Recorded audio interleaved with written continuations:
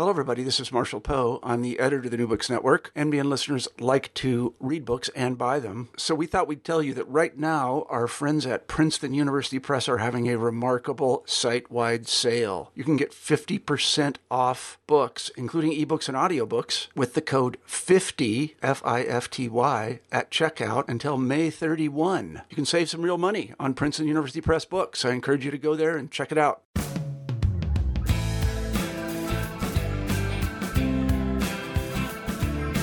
Hello, everyone, and welcome back to the New Books Network in British Studies. I'm Tyler Yank, a co-host of the channel, and today I have the immense pleasure to be speaking to Dr. Miranda Kaufman. Dr. Kaufman is a senior research fellow at the Institute for Commonwealth Studies at the University of London, where she also co-convenes the popular What's Happening in Black British History series. At the same time, Dr. Kaufman is a freelance historian and public speaker, working with a wide variety of media outlets and publications, including the Sunday Times, BBC, and the National Trust, and acting as a historical consultant on numerous museum, exhibition, and media projects. One of the most notable, I think, being the 2016 BBC Two award-winning series, Black and British: A Forgotten History. Today, she is with me to discuss her new book, Black Tudors: The Untold Story, which was published in 2017 by One World. Miranda, thank you very much for joining me today, and welcome to the show. Thanks for having me. So, Miranda, I wonder if you could begin by saying a little bit about yourself and some of the projects you've been involved in over the past few years. So I've been doing history for a long time, it feels. I did history A-level, I did history at university undergraduate level, master's, and my doctorate all at Christ Church, Oxford. My doctorate was on Africans in Britain, 1500 to 1640. And I always wanted that to become a book. But I sort of spent some time in journalism and other sort of freelance historian stuff before I found my book deal eventually. And my book, Black Tudors, as you say, came out last year.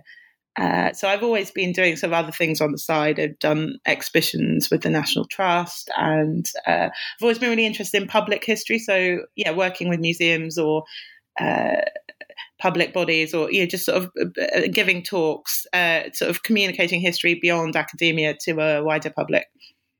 Great. So when it comes to, I guess, the subject of Black Tudors, this is something that you've been working on for a long time. What kind of piqued your interest in this subject? Well, I'd always been quite obsessed with the Tudors, but I was sort of trying to find something specific to research. And I was in a lecture talking about early modern trade, and they suddenly mentioned that the Tudors had started trading to Africa in the middle of the 16th century. And that's really surprised me, because I'd kind of assumed that trade only started in maybe the 18th century. And so I wanted to find out more. And when I went to the library and started reading, I suddenly found these references to there actually have been Africans in Tudor England. And I was really surprised then.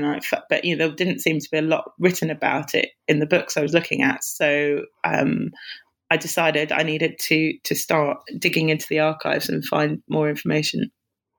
Yeah, I mean, I equally, reading this book, was so surprised by some of the materials that you found in such an early period, reference to people of African descent living in England. What are some of the assumptions or paradigms, I guess, that your book sort of serves to shift or undermine?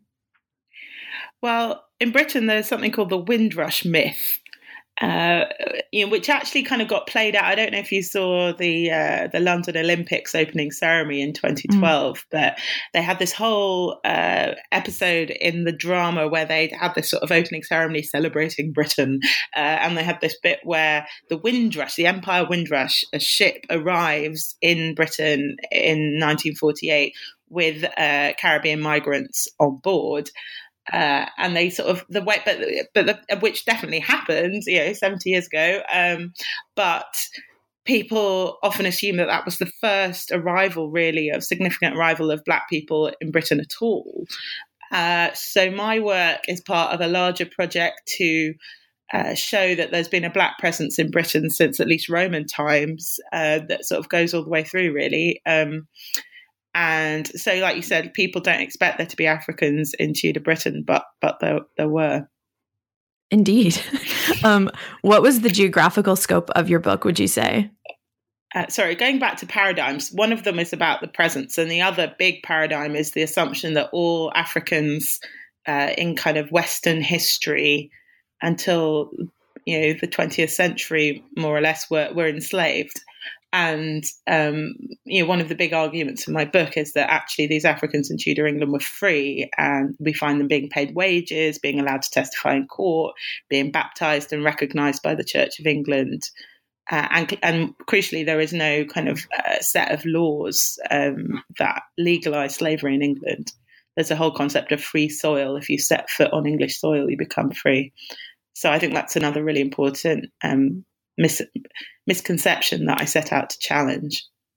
Yeah. What was that the case? Were people who set foot in English territory in the Tudor period free? Yeah, I think so. I mean, I found at least one example of an African person actually testifying that that's what happened to them. Oh, okay. Yeah. So then I guess getting into the book a little bit. So your book traces the lived experiences of 10 individual subjects, ranging from a trumpeter to a silk weaver to a prince. What was your process in selecting these 10 people? Well, they're kind of self-selected because although I found references to hundreds of Africans in Tudor England, a lot of them are recorded in what I sort of call one-liners. So you'd have one line in a parish record saying, John, a blackamoor, was buried today. And you can't find it. It was almost impossible to find any more biographical information about that individual.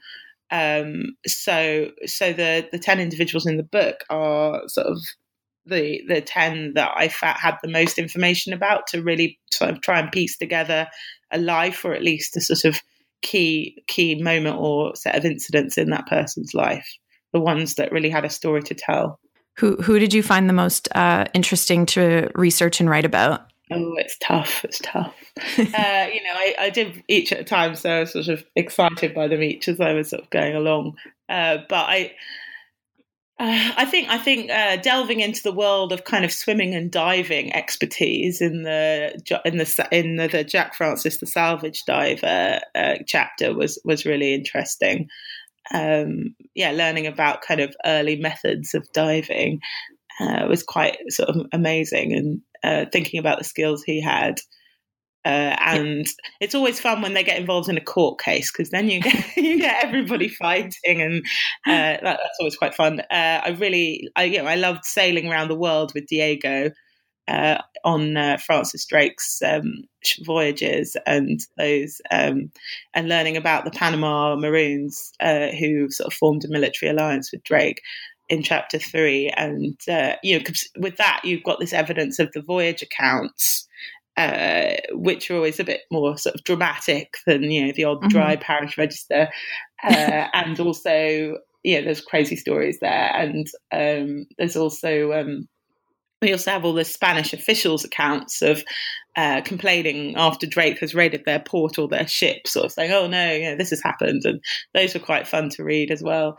I really enjoyed Prince Dederick Okawa, learning about his kingdom in modern day Liberia on the River Sestos, and the fascinating kind of concept of these early. We think of if an English person takes an African person onto their ship, you think they're going to enslave them, but actually in his case and in a few other cases I compare him with, you have young African men being brought to London, taught English, and then taken back to Africa to work as translators and trade factors, which was, I think, a really fascinating phenomenon. But there's lots of good stories. Obviously, Edward Swarthy, chapter 4, who is the first known African to whip a white Englishman, which he does on the 3rd of December 1596 in rural Gloucestershire. But I mean that's a sort of unbelievable story, and was even more exciting because absolutely nobody knew anything about it until I found it in the National Archives, entirely serendipitously, because I went there and I was sort of sitting down with the search engine and putting in different search terms, and I tried putting in the word Negro, and only 2 results came up in the whole of the National Archives catalogue, and one of them was irrelevant. It was a document to do with something that happened abroad, but the other one was the testimony of Edward Swarthy, alias Negro, in this court case. But it was just incredible, a stroke of luck that I found that, because that his particular testimony had at some point in the midst of time become separated from the other documents related to the court case, because the rest of the court case is filed under the names of the two men who are fighting the court case. So it's called Buck versus Winter. And it's only because that document was separated that it was catalogued using his name. And if that hadn't have happened, I would never have found him. Oh my goodness. I love those kind of stories, though. They make your little historian heart beat faster. So I also actually really liked in the first chapter with even John Blank, he casually petitioned Henry VIII for a pay raise as a trumpeter. And I was just thinking it must be so exciting to come across some of these documents. Yeah, it was good to find that one. I actually found a reference to it in a book, and but I was away from London, but I had a friend who was at the National Archives that day, so I was like, "Can you call this up and photograph it for me, please?" Yeah, and he sent it over, and then I transcribed it within the hour, and he was also very excited.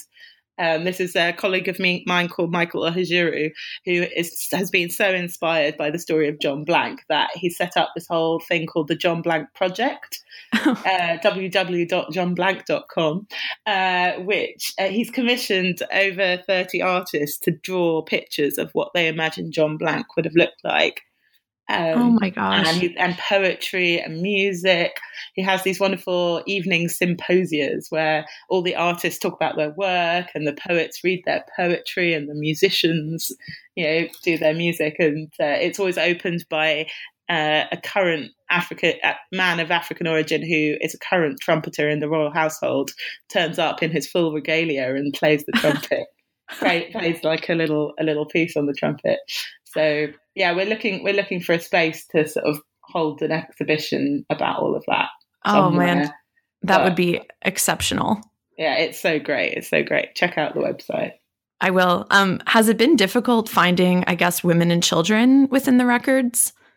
Well, it's not hard to find children because a lot of the records are baptism records, and okay. So they're actually kind of second generation baptisms of children who tend to have one African parent and one English parent, or in some cases Dutch or Portuguese. So there are plenty of children, but then it's hard to trace what happens to them next.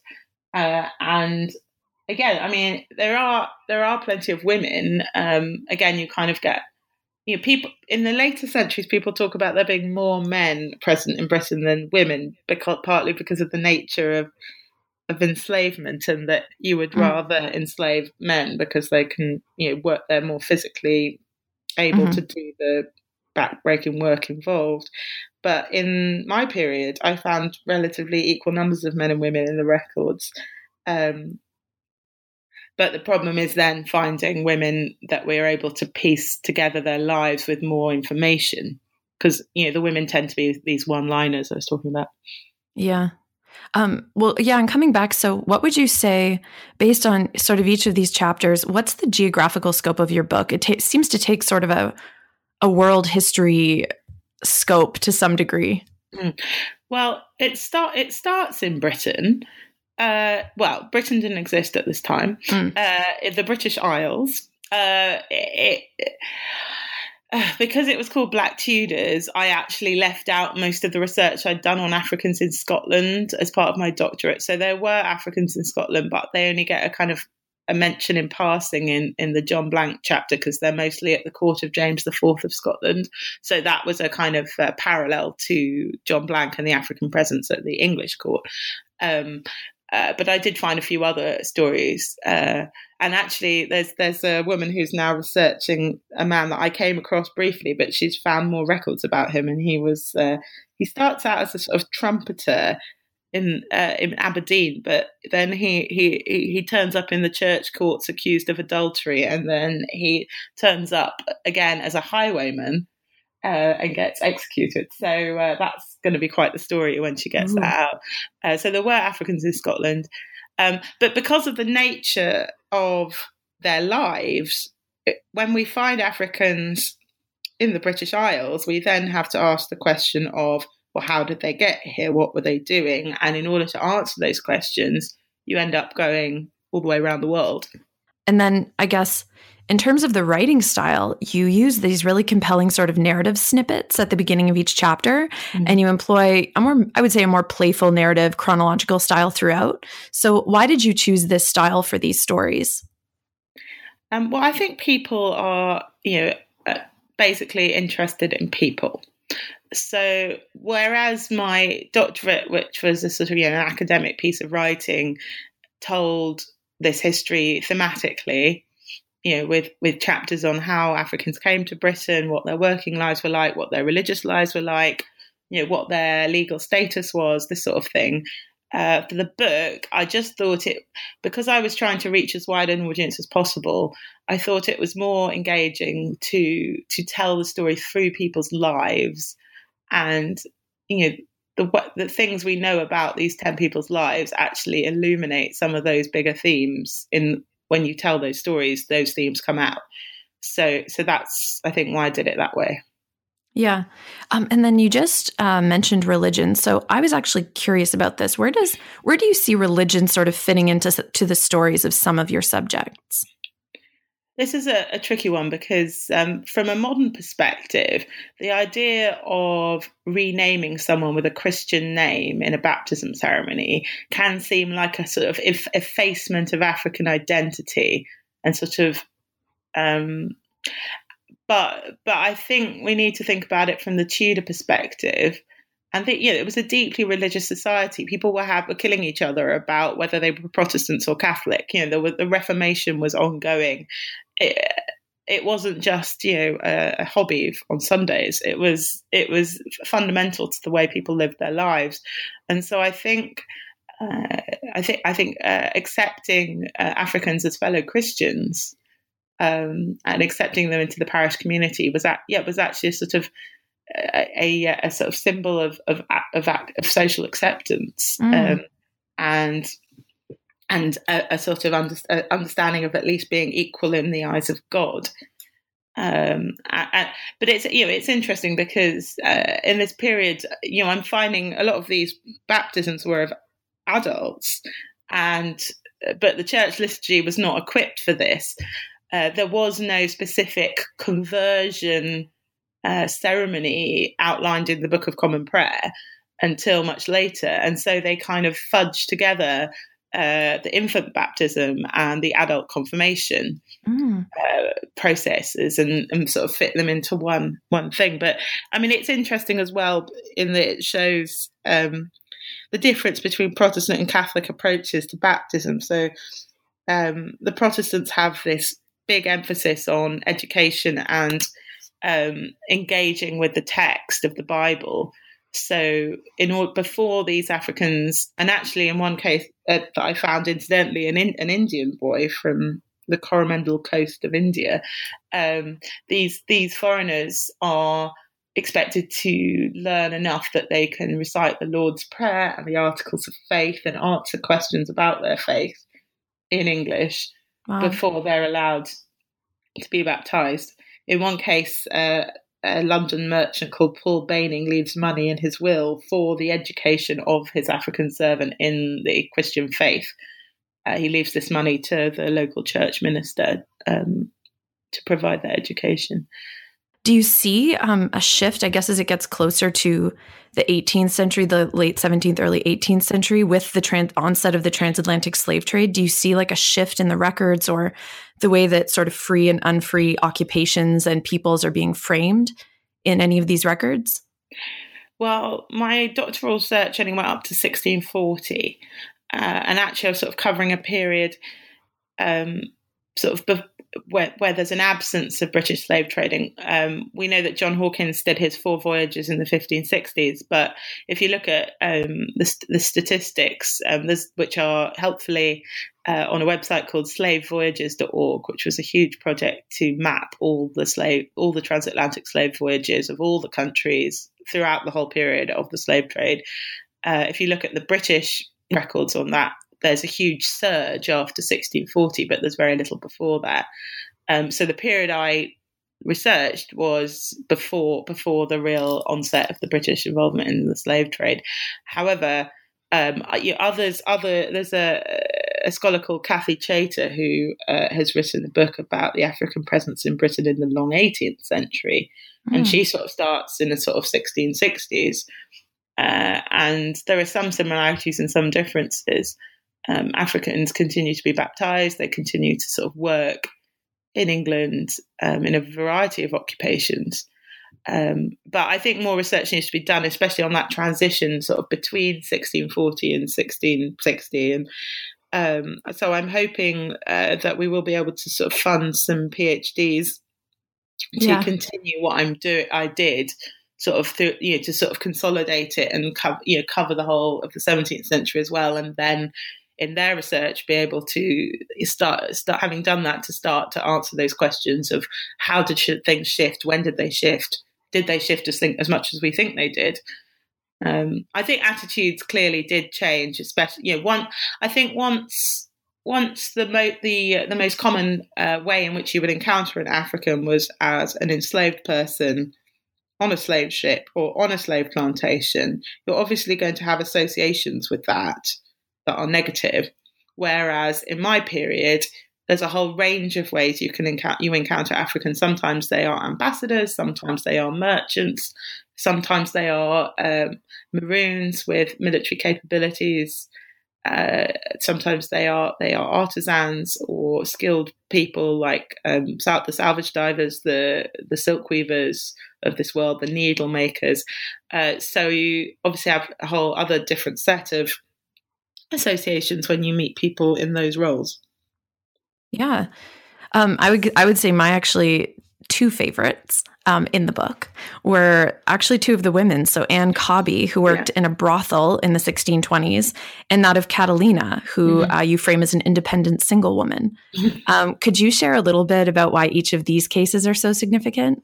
I think in my answer earlier, I was mostly talking about men, wasn't I? And so there were a few women that I was able to find out more about than the one-liners, and I think part of the reason you tend to emphasise Anne Cobby is that she was actually an anomaly in that she was the only example of definite provable example of an African prostitute that I found in early modern London.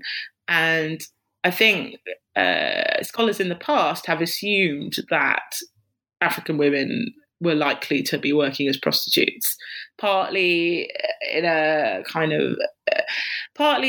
sort of in the context of discussion about Shakespeare's Dark Lady of the sonnets. So I think I do try and stress in the chapter on Anne Cobby that she was the only definite black prostitute that I came across. And if there were more African prostitutes in London at this time, we would know about it because the records of the Bridewell Court, which are constantly dealing with prostitutes, have been gone through, and there aren't that any references to African prostitutes in those records. So, but she is interesting. But she's described as having very soft skin, which is so attractive that men will pay well above the going rate in order to sleep with her, much more than the other women in the brothel that she's working in. Although, I mean, she appears in the court records as working in a particular brothel in Westminster, belonging to John and Jane Banks. I gave a talk last week, and one of the women in the audience, his surname was Banks as well, was spelt with the ES, and she was quite concerned to know whether these people could have been her ancestors or not, but wasn't able to satisfy her curiosity on the spot. But I said that spelling was a bit unreliable in the 16th century. Fluid, yeah. Right. So what about Anne? I mean, I think the archival record of Anne Cobby is fairly fragmentary in that we only have this one kind of deposition accusing John and Jane Banks of being brothel keepers, which was of course illegal. mentioning her and mentioning her soft skin. And we also have the information about the other women she was working alongside. But from that, I've tried to kind of retrace her steps and create a picture of what it would have been like to be a prostitute in early Jacobean London. So that's what I did with that chapter. And similarly, in a way, all we know about Catalina of Almondsbury for sure is what her goods were, or at least which goods the assessors thought it was worth writing down, that belonged to her on her death in 1625. And the most valuable thing she owned was a cow. Yeah. Which is more significant. People think, oh, right, yeah, a cow, that's funny. They tend to laugh when I say this. But actually, people don't realise how significant owning a cow was in rural society at this time. A cow was a very valuable possession. You could graze the cow on the common land. You could get milk, you could get butter, you could get cheese. If you had surplus, you could perhaps sell it. I found it quite difficult to find context for this from the period, but I think some aspects of rural life remain unchanged. And I found in the 18th century records of parishes actually giving poor women, particularly, a cow as a form of poor relief, because once they had the cow, then they would be able to support themselves a bit better, which was interesting. And it was a sort of detective work. I had this list of her possessions, and I was trying to glean as much as I could about her lived experience from this information. For example, she has a candlestick and a tablecloth, which are clearly kind of not necessities in life. Although candlesticks are probably more important for electricity than they are now. But it was a pewter candlestick. It wasn't sort of the most basic material. Which suggests she had a sort of slightly above average standard of living for that class. And in fact, I mean, the very fact that there was an inventory made of her goods shows that she owned some property, which is partly significant because people assume that the African people themselves were the property in this context. And if you were enslaved, you didn't tend to have property legally. But also the total worth of her goods in the inventory, it was above. I think it was about, what was it? It was sort of what was it? 9 shillings or something. No, £9, 6 shillings and 9 pence or something like that. Anyway, it was above. It was above the kind of base rate. You would only get your goods put down in an inventory if it was above, the total value was above £5 or something. Sure, yes. So she's sort of not quite on the breadline. And but her kind of lack of having sort of most basic furniture suggests that she must have shared lodgings with somebody else. And then I guess my last kind of question is about marriage. So of these 10 subjects, were any of them married, and who were they married to? Or do you have a sense of that?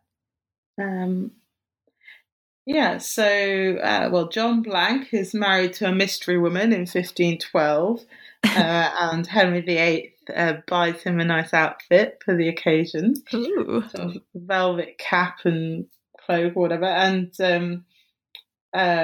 we don't know who she was, but on the balance of probability, she must have been a Londoner, because there just weren't that many African women in England in 1512. And then let's go through them. No, not Jennifer. No, not Diego, not Edward. Reasonable Blackman, chapter 5, was married as well and had at least 3 children. Yes, again, yes. 2 of whom died of the plague. Oh, yeah. within the same week, in October 1592. And but we know absolutely nothing about his wife. But again, on the balance of probability, I assume she must have been an English woman. We don't know. By that point, it's the 1570s, so there would be more chance of him possibly of marrying an African woman, but it seems unlikely to me. And I don't think... with Anne Cobby, there's an interesting moment. Again, can't really prove it, but I did find a marriage record for a woman called Anne Cobby in the right parish at the right sort of time. So shortly after the brothel has been raided and shut down, she gets married. And it wasn't that unusual for prostitutes to get married. There's definitely other examples of it happening. But I couldn't prove for sure. But then Anne Cobby didn't seem to be the most common name at the time. So it's possible she got married. But I think, I suppose I did find marriage records for other people. And there is an incidence of, most of the marriage records I found were between Africans and English people. And although most of them were African men marrying English women, there were examples of the reverse. So in Bristol, there's a woman called Joan Maria who marries a man called Thomas Smith, who's described as a billis maker, which means he made bills, which was sort of kind of weapon. And the only records I found of African people marrying other African people were in St Dunstan's and All Saints, Stepney, in the early 17th century. There were sort of 3 marriages quite close together in time, and at least one of the African men there is described as a sailor. So Stepney, obviously being on the River Thames and quite a kind of maritime area. That is so interesting. I wish we could listen to all of the anecdotes from the sources that you've used. I'd like to wrap up our conversation by asking sort of the traditional final question with New Books Network. What are you working on now?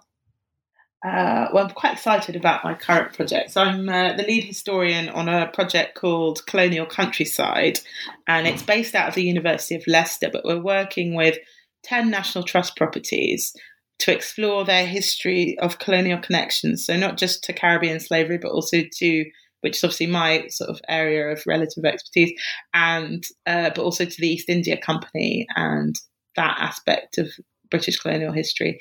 And we're working with creative writers, but also with primary school children who are also going to be mini creative writers, and they visit their houses, they learn these histories, and then they're going to go off and write personal essays and poetry and creative writing. And it's eventually in year 3 going to be published. So that'll be 2020, published and promoted, and hopefully inspire the rest of the National Trust properties to investigate this element of their histories. And sort of a slightly related project, I have just signed a new book deal for my next book. It's going to be called Heiresses, the Caribbean Marriage Trade. So I'm looking specifically at women who inherited slave-produced wealth from the Caribbean and then married into British society. Some sort of notable examples, probably that Horatio Nelson married a girl from Nevis. Sir Hans Sloane of Sloane Square fame, who actually was a huge collector, and whose collections formed the basis of the British Library, the British Museum, the Natural History Museum, and the Chelsea Physic Garden, married a Jamaican heiress. The novelist Tobias Smollett married a Jamaican heiress. And quite a few, earls and dukes show up in the registers as well. And I'm also going to be looking for, if I can try and find some examples of dual heritage women who at the time were called mulattoes. And interestingly, there seem to be, so far, I found more mulatto heiresses in the literature of the time than in the reality. Famous examples being Mrs. Rochester in Jane Eyre. There's also an heiress from St. Kitts in Vanity Fair, and another in Jane Austen's unfinished novel Sanditon. And there's also quite a lot of kind of lesser examples in less well-known novels from the period. So I'm having a lot of fun investigating that. Miranda, those sound like great projects. I want to thank you for being on the show today. I really enjoyed it, so thank you again. You're welcome.